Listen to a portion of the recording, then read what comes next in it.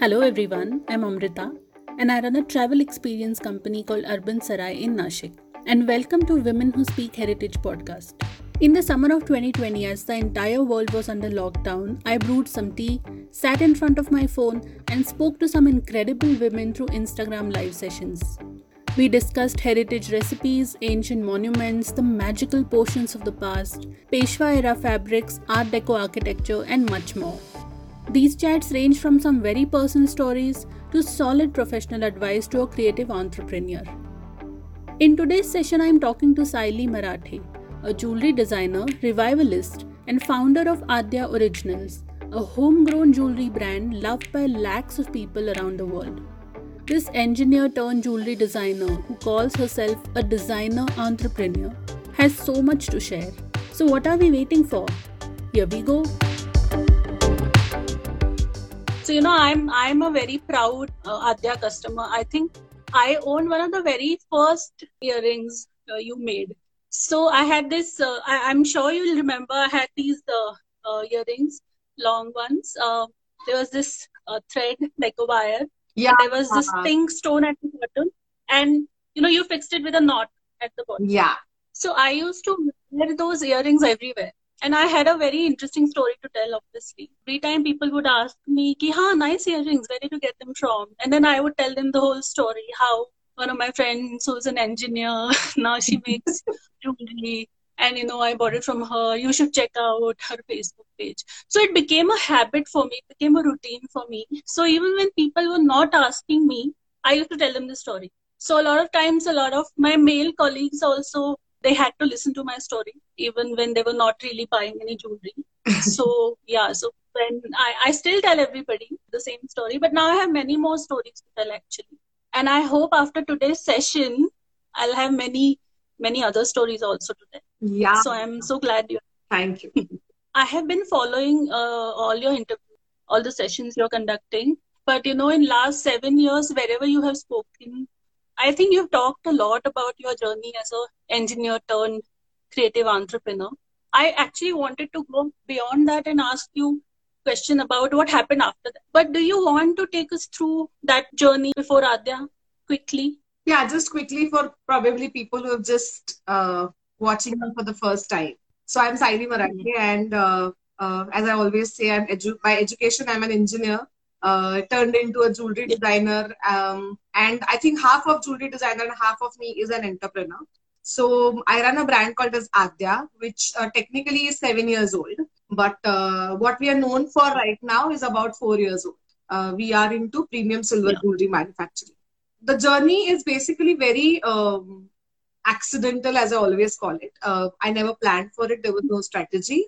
I happened to make handmade jewelry, which was loved by a lot of people like you. And I always credit those people who bought jewelry from me in the initial years, because I think you guys are responsible for me to leave my comfort zone and then get into jewelry making. So I'm always thankful to people like you because back then I think Facebook advertising and Instagram advertising were not that, probably small brands were not using it.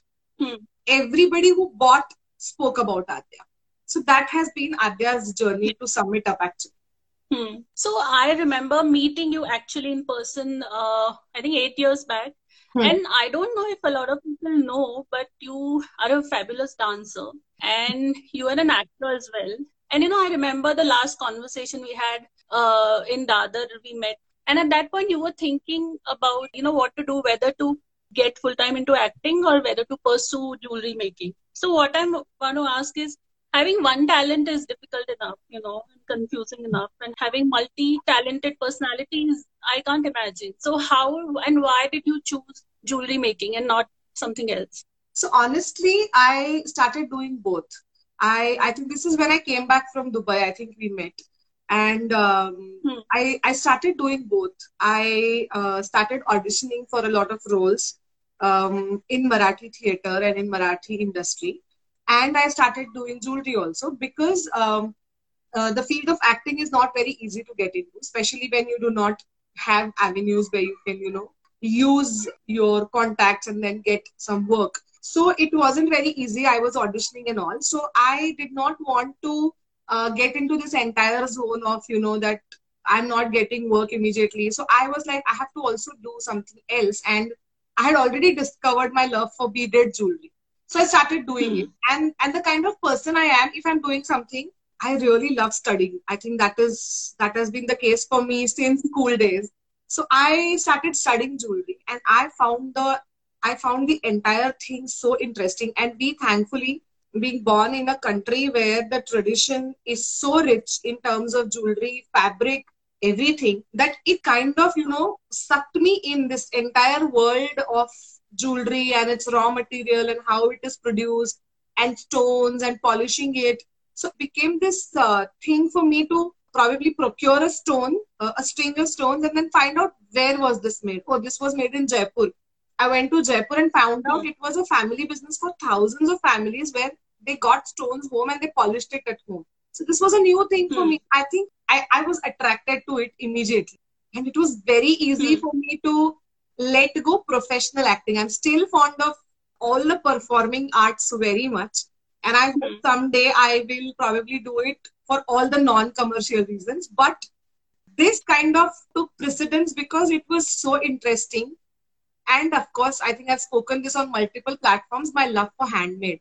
Even when a potter is making a simple pot, it generates some kind of feeling inside me, which I cannot put in words. And when the final product is ready, I'm just very happy. So I think that is the happiness that sucked me into pursuing art. So you spoke about it in the beginning that, what you're known today, Adya, the brand, is actually what you did 5 years back. And I actually distinctly remember this. Then I also saw a lot of your interviews where you have mentioned that the Kudi design was when you brought Kudi out in the market. I think that was a turning point for Adya. Absolutely. So did it happen very naturally or it happened very consciously? It wasn't a conscious decision. See, I will be lying if I say that it was a conscious decision. It was never a conscious decision. I ended up meeting a couple of karigars who wanted to work in silver. And I said, okay, I do have a couple of concepts. Concept-wise, it was there in my head that I want to do something like this. I am a big fan of silver jewelry. I've been buying silver jewelry in Pune. When I went to Rajasthan, I've been buying a lot of silver jewelry. But I always thought that there was this gap in terms of wearable, comfortable silver jewelry. One, there was this Chinese imported jewelry, which was small studs and, like whatever is made on mass manufactured. And I think a lot of us use it still. Even I use it. And then there was multiple brands, like, big brands who were making like statement earrings, but which probably were a very occasional wear. It wasn't like I had many options for office or I had many options for meetings. So I think that was there in my mind. And I ended up meeting these people. This was in 2016 end. December of 2016. Okay. And then we said, why not try two things first? And then let's take a call whether this works. Because it was a very new thing. I'll tell you what happens is, in our Maharashtrian families, we are so used to our mothers and our, aunts wearing gold. Silver most of the times comes into picture when somebody cannot afford gold. They will wear something in silver. That has been the upbringing in terms of silver jewelry. So I was very apprehensive about it. But I always knew that, maybe this will work because a lot of people like me do not wear gold. So maybe this will work. So we made Kudi and Thushi. Thushi was again handmade. So it was very easy to make. Kudi though took a little time. So we launched Thushi first. But since Thushi was expensive compared to the rest of the Adya jewelry, it wasn't really very popular in the beginning because our ticket size was 250 rupees, 75 rupees, 250 rupees at that time. And Thushi was 4,000. So it was a shock for the clients. So they said it's nice, but I don't know how to wear it, what will I wear in the years and everything. Kudi though took a little time because what happened is the original Kudi that you see is hand woven. You have gold beads and they are hand woven and they are actually kind of stitched on a platform. So obviously that was the first thing that we tried, but it was getting a lot of errors in terms of the balls were getting squeezed. And so we decided that this is not the model that we can do. Then we soldered the entire kudi, which did not work. Then we put a plate, which did not work. So the fourth iteration that we did of a kudi worked properly, which is our regular kudi, which we are selling right now, which was light in weight. It is very easy to use, and even with mobile phones. So that is the thing that we launched. So that was a criteria. So as I said, like where I worked before that in software, so I was like, I have to test this. So whatever I made, I always tested it on myself. I wore it for a month or so. So by 2017 beginning, we arrived at the final product of this kudi, and then we decided that we will launch Itihas, because this kind of gave us the confirmation, and kudi was like a star overnight. Whoever saw it bought it. I mean, even then. I also yeah, so people were like, I want this. And the thing is, then we launched a lot of variety in kudi, in tushi and everything. But that one first product still remains our superstar. I mean, I have clients who have one kudi in purse, one in office drawer, and one at home. So that they are like, you know, when I can't think of wearing anything, I'm like, just wear the kudi and go out. Were there any people apprehensive about your attempt to take something so traditional and make it in silver and so modern? Did anybody say anything? Honestly, you know what happens is the first feedback that you get is from your family. And so my family was like, who is going to buy these jewelries in silver? So I said, let's see who buys. But I think as I said, before I could actually explain or do anything, kudi was so popular overnight. I just put it on my profile, on Facebook profile. I think it wasn't even there on Adya's website, because honestly, silver needs a lot of investment, and we were not sure at that point whether we want to invest so much of money into this. So I just launched kudi and said, I'll take pre-orders. And before I knew, I had about 80, 90 pre-orders of kudi. And I said, okay. So it kind of completely changed the entire picture for us, the way we thought about this business. We always thought that I am doing something which I love, and at a very small scale. So I always thought that for a number of years, I will continue to do exhibitions and sell handmade jewelry. This is what my thought process was, which cracked and changed the day we launched kudi. Yeah. So Itihas also was born out of kudi, Yeah, absolutely. So I had the concept of Itihas in my mind when I was talking to these two karigars whom I met, and we still work together. So I had the concept of Itihas in my mind, and I had already studied a lot of literature on Marathi jewelry, on Marathi draping styles, on Marathi.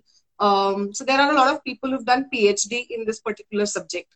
So I bought their PhD thesis, and then I started reading it. And also there are a couple of books which are about Indian jewelry but have references to Maharashtrian jewelry.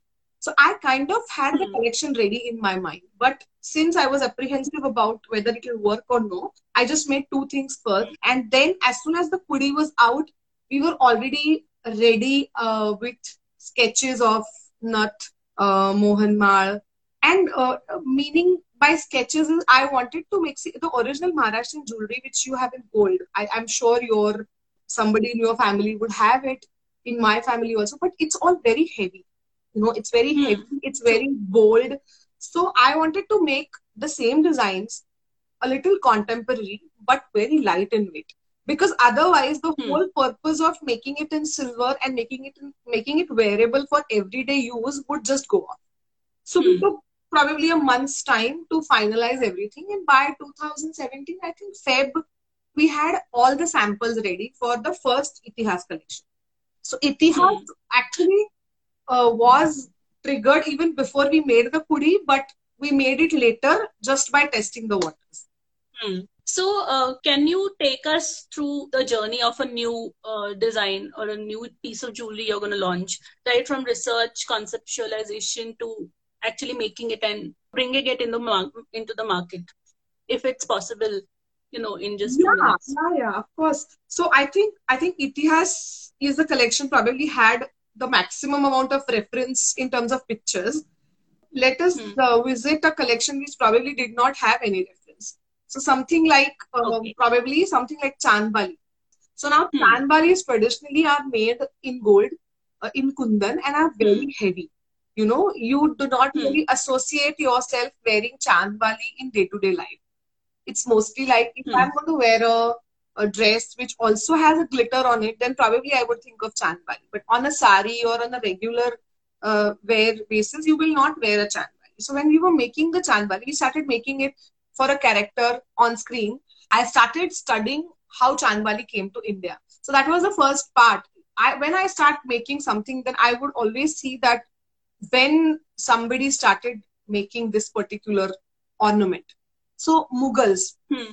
Mughals are the one who brought the concept of Chandbali in terms of jewelry. Hmm. Obviously, a very obvious reference is Chand. Hmm. So that was the starting point. I started reading about Chandbalis. They were traditionally made in gold and polki and uncut diamonds. That is how it Hmm. started. So that was the first part. Second part was sketching it, of course. Are you very good at sketching? I'm very bad at sketching. So Hmm. in fact, if you remember, in school, we used to have theory subjects and then PT and drawing, right? I always missed my first or second number because I was very bad in drawing. PT, I always got Hmm. 98 or 99, but drawing, I always got 60 or 65 or sometimes even 55. So I'm very bad at drawing, Okay. but I think I've got the knack of sketching something which my karigars translate into jewelry. I think that understanding is quite clear between us. Hmm. Yeah, then I started sketching it. Once I sketched it, we always have a feasibility check. So once I sketch something, Hmm. we always have a call with the karigar. I share the sketches with them. They take printouts, and then there is a feasibility check whether this is possible to be made in silver. If Hmm. yes, what purity are we using? If the purity is fine, how much time will we take to make this? If that is fine, what is going to be the weight? Can we reduce the weight? Hmm. So this is all we think about, and then probably we start actual making of the product. So that's the next step. So once you start making the Hmm. product, even when you make it, there are a lot of difficulties that will crop up, and they will say that you put this line, and there is we call it as a nakshikam, which is probably intricate designing. So or filigree. Now I think a lot of people refer to it as filigree. So yeah, so they started Hmm. making filigree and realized that it's so small that the soldering is going to take a lot of time. So making probably is not going to take a lot of time, but when you put that piece on hot wax, it's going to take a lot of time to solder Hmm. it because one chandbali probably will need about 450 to 500 pieces. I mean the one part of chandbali, not the second one. Like the pair would take about 900 pieces. So that is where we got stuck, and then we decided that probably the designs need a bit of a change in terms of if we can bring that 400 to 350 or 300, even that is going to be nice. But then, Hmm. which basically means you keep the shape same, but change the filigree completely. So we Okay. did that. So that round came into picture. So we did that, and then we were thankfully able to reduce about 30% of pieces. And then we came down. Some Hmm. designs we couldn't do it. We said, okay, let's do one thing. These designs we'll make at the end because these are quite difficult to Hmm. make. So about 9 to 10 designs, we reduced the number of parts we used, and we came up with that collection. 2 or 3 pieces are still there. You can easily make out looking at the pieces that this is a lot of work. But these are the most Hmm. popular pieces. I mean, that is how it works. Hmm. Yes. So then we created that Chandbali, and it's been almost an year. I think I've recently shared a post about that. So it's been a year, and we've not stopped making it. Everybody has loved that, and I think the thought of creating something which has never been created in silver. I will not say that Hmm. people have not created chandbalis in silver, but they have replicated what is made in gold.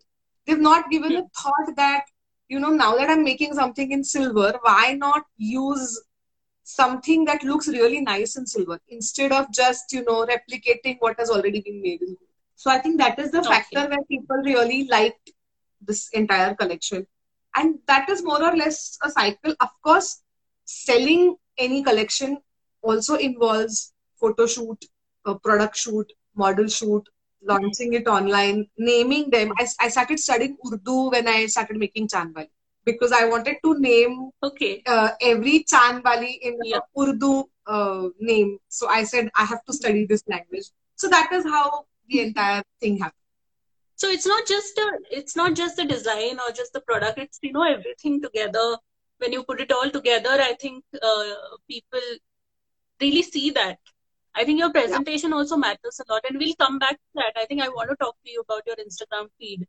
And one question I thought of, while you were telling me about how you translate your designs to how you convey it to your karigars.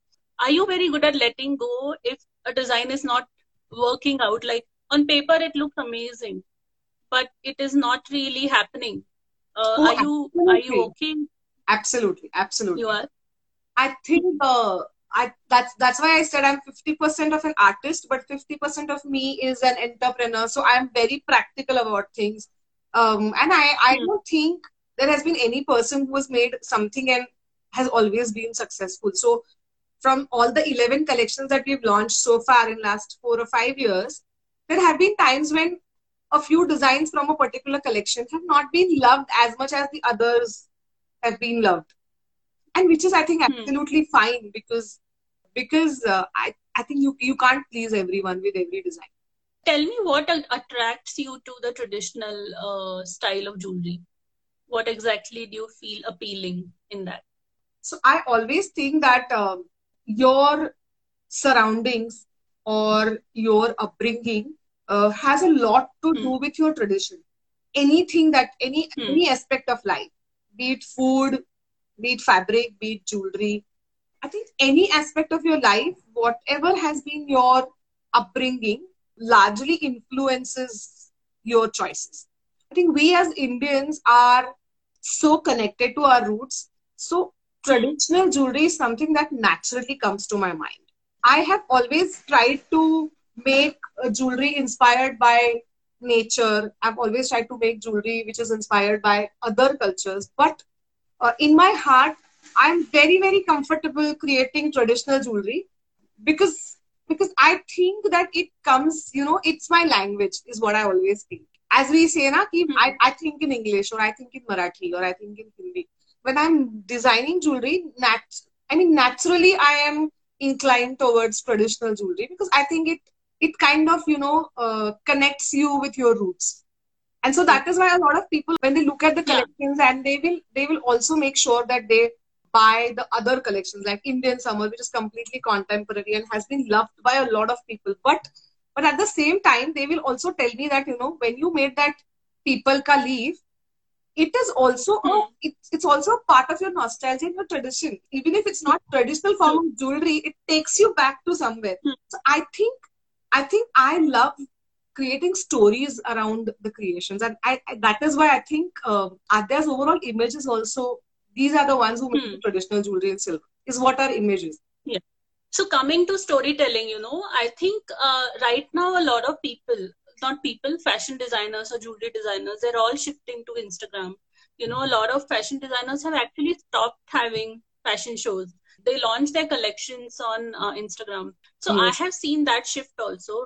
At one point, your Instagram feed was different, and it became a very, very pleasing feed, I will say. And I think every post that you post, it has a thought behind it.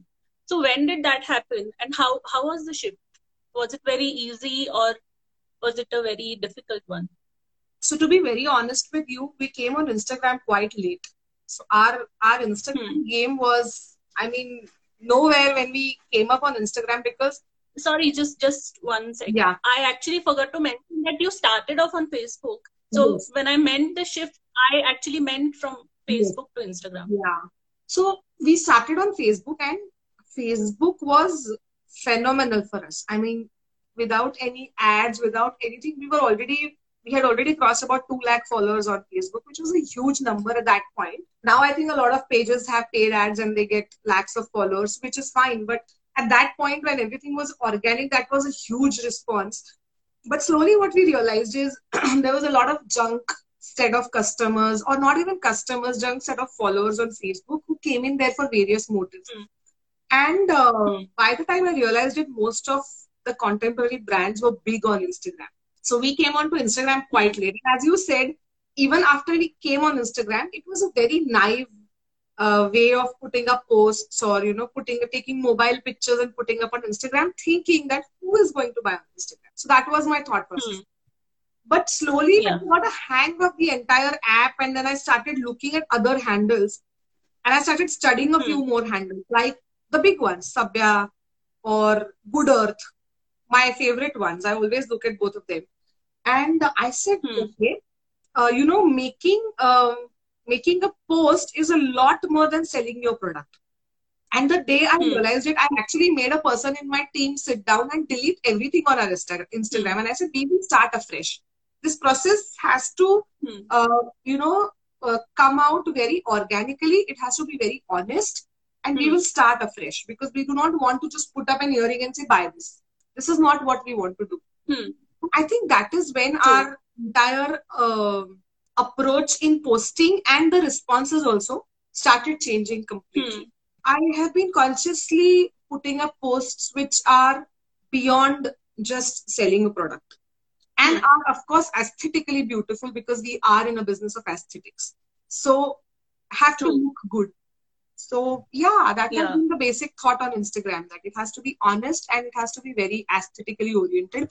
I am frankly and honestly very not fond of paid collaborations that people do, like give it out to bloggers or give it out to fashion influencers, which is the new term, and then pay them a certain amount to promote one of your products. So we've never done it, not even once. I don't think we'll do it in the future as well, because I'm not too fond of paying someone to promote your product. So I think it should happen naturally. I always encourage a lot of entrepreneur friends of mine on the Instagram handle that I've built, because I think in the initial stages, everybody wants followers. So when they request that let's have something, why don't you put up a post for me on your Instagram, I'm happily putting it up. I am not really putting up strategies on Instagram at all, because I think honesty is the best strategy as far as manufacturing or a handmade business is concerned. Yeah, that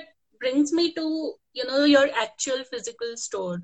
And I recently saw one session with Ziba, and you spoke a lot at length about how the transition happened, and how you started a small studio, and now you're into a big space, and now you're also going to start one in Bombay. So the question I think people must have seen that interview.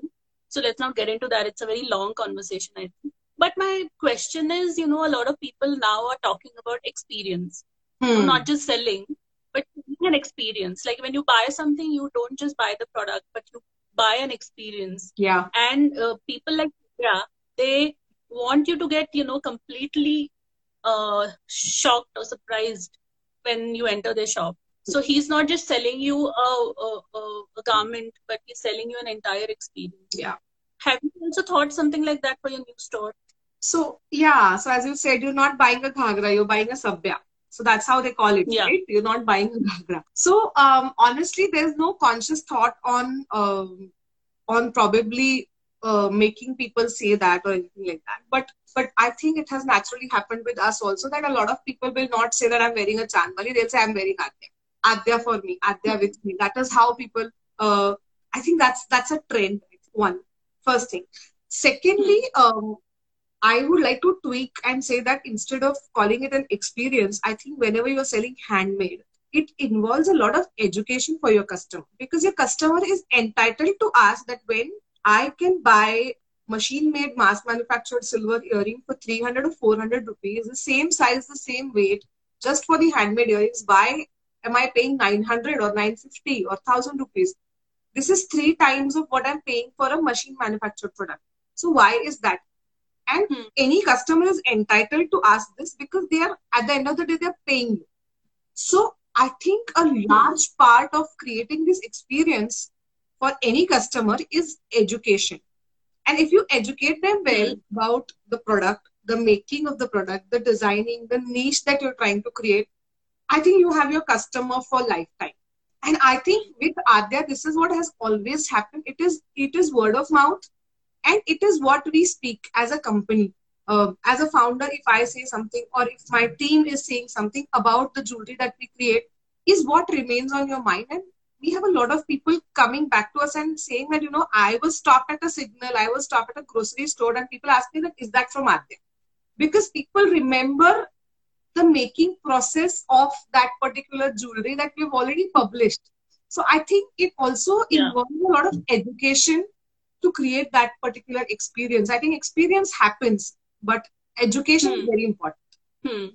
That brings me to a very important question, actually. Do you think pedigree is important? Formal education is important? Absolutely. Because you neither have a degree in design or business, but you are doing both brilliantly. So what do you think?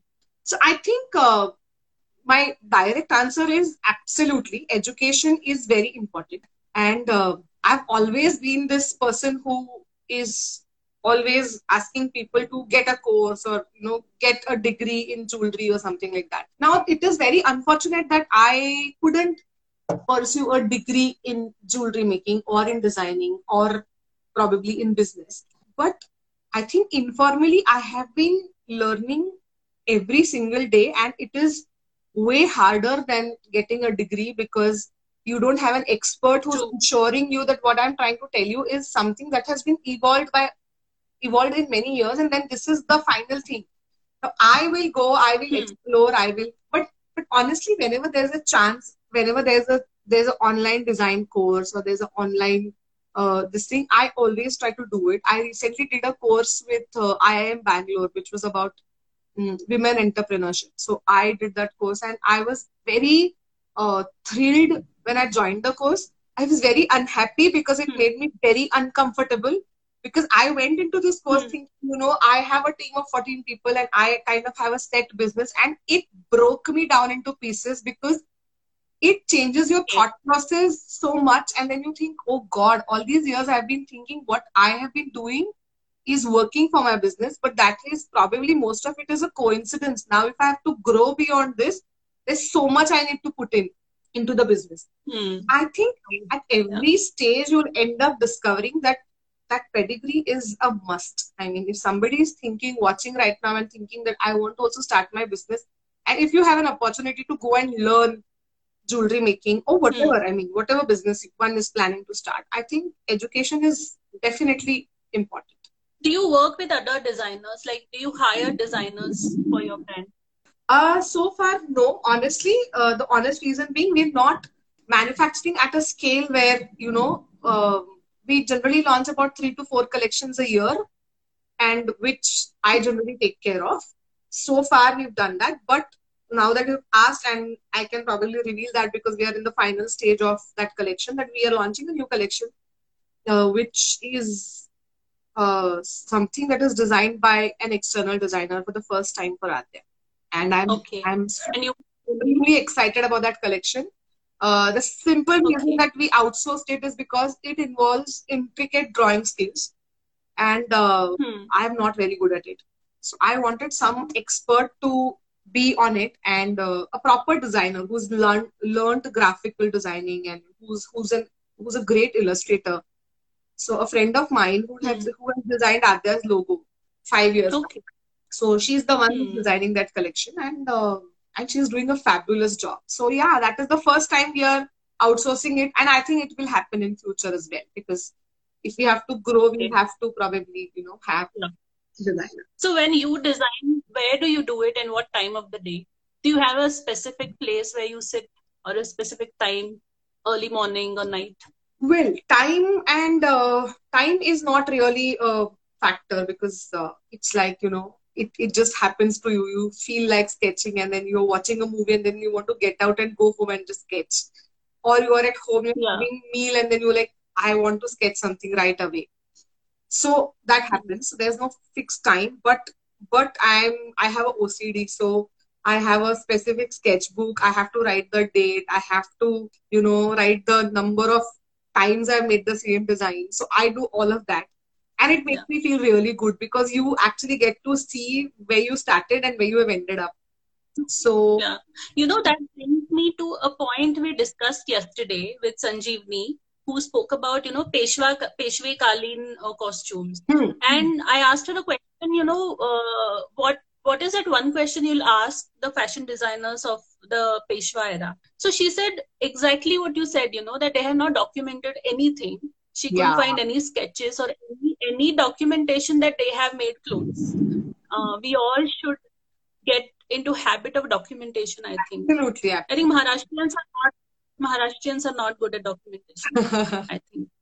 No, I think it's also a part of education, Amrita. I think that is where, as I said, that I come from a background where I worked for 10 years in corporate, and that's the first thing that they tell you. You change the code, you document it. So it's like, it is just engraved in your mind that the moment you're doing something, you first document it. And people make jokes out of this that, she might not even change the code, but she will document it. So which is fine, but I think it is a habit that I have, that I will document every single thing. Saili, I have a lot more questions actually, but we don't have much time. The Instagram will shut after 60 minutes. So I have a set of very quick questions. Okay. You have answered very long, very heavy, very complicated answers. Okay. For me, not for you. But now I'm going to ask you very quick questions, very silly questions. Okay. So don't think too much. Okay. Because sometimes I ask a very silly question and the person who is answering takes so long and makes it such a complicated question that I feel silly. So just be very quick. Yes. Okay. Choose one. Okay. Running a business or designing? Designing. Okay. That was easy. Hoodie or nut? Oh God. Or hoodie or thushi? I think this. I was hoodie or thushi, then it's hoodie. Mumbai or Pune? Pune. Are you a morning person or a night owl? Morning person. I think next question is unfair, but let me ask it. Parna Pethe or Girija? Oh God. It's very unfair. I know. Parna as a model, Girija as a friend. Okay. So, just take a moment here and I wanted to talk about your collaboration with Parna. How did it happen? Was it like a very casual discussion and she came on board or, you had a very serious thought and approached her? No. So I think I was styling Parna for a while, for about 2.5 years. I also did that in between, styling a lot of celebrities. So I used to style Parna. And that is when she said, hey, why don't we shoot for Adya? Let's shoot for Adya. And this is when we were making Itihas. And I said, no, you know what? I can't afford you. I can't pay you. But Parna was such a gem and she's still such a gem. Now, of course, we have a professional agreement and she's a brand ambassador and we are in contract and everything. But it was very organic, a very casual conversation that has culminated into something which is also, I think, has added a lot to Parna's personality and her overall journey also. People know her as Adya's model. Yeah, I agree. So, who do you consider your rival, your competition? No one, actually. That's a very good part about, I think, me as a human being, that I have zero insecurities. I really do not look at anyone as a competitor. I recently was in Bangalore. I met the Quirksmith founders. We are in touch and we are we met over coffee and we had so much fun. So there's absolutely no brand. There's no absolutely. Oh my God. There's no rival. Yeah. But I have a big problem with people who use photos and copy the designs. I have a huge problem with them and that's it. But I don't think I have and they are not my rivals. So they're not rivals actually. They're not rivals. Actually, we shouldn't even talk about them, yeah. I think. Yeah. One quality you really like in a person? Honesty. Describe a day in a jewelry designer's life, and especially when you're actually in the middle of, creating a collection. So I'll just list down, not probably in the order of how I do it, but sketch, revise, talk to the karigar, be at the studio, handle the clients, come back, again have a video call with the karigar, go back to the studio, check the website, check the number of orders, get the expert of the entire day, check the Facebook ads, check the Instagram feed, check what has been posted on Facebook. Again, come back to the karigar, see what he has done. If it is a final design, then ask him to make pieces. If it is not, again sketch it at night and keep it for the other day. But this is your normal day. I don't think this is any different. No, exactly. Yeah, absolutely normal day, every day. Okay. Do you have any inspirations that you look up to, a living person and a dead person? There are brands that I really look up to. So I look up to Sabya, I look up to Good Earth, not in terms of the products that they make, but in terms of the integrity and the honesty with which they present their products. I really look forward to these two brands. Whenever there's a post, whenever they launch something, I really look forward to. Yeah. The best compliment you have received from your customer? I think there are a lot of them. I think there are a lot of them, but I think the best part is a customer who comes again to me is the best compliment. Yeah. Last two questions. Huh? Yeah. What will you not tolerate? Okay. Yeah. Choose between these two. People copying your designs or people trolling you on social media? Trolling is fine. I will not tolerate copying my designs. Okay. And what will you tolerate? You living in a world without internet or you living in a world where you're not a designer? Without internet, I think it's fine. I'll go door to door selling. Yeah. You know, I this is an important question for you because you started off your journey on Facebook. Yeah. So not having internet, that's what I wondered, I should ask you. Yeah. So yeah, thank you so much for being so gracious and, answering all of them. Some of them may be very so formal. I felt very nice. And I really liked the last set of questions. It was fun to answer them. Yeah. Thank you for having me. So do you want to quickly check if there's any question? I think you have answered most of them. So I don't think there are any. I have been so much all over the place for last week that nobody's going to have a question for me. They'll be like, "Bahut dekh liya." You have been very open on Adya, and I think people know you a lot through Adya. Yeah. So I'm not surprised if there are no questions. I think I also know you a lot because of Adya. Yeah. I'll see that. I think I've tried to keep it very honest because I have had a baby during last 4 years and I've tried to post those issues also on Adya because I think everybody goes through it and I said, why not? He is also equal part of this entire ride that we're taking right now. So, yeah. Okay, then. Thank you so much, Saili. Thank you, I will shut it now. I wish you a very good luck. So, all the best to you. Thank you. Bye-bye. Thank you. Bye.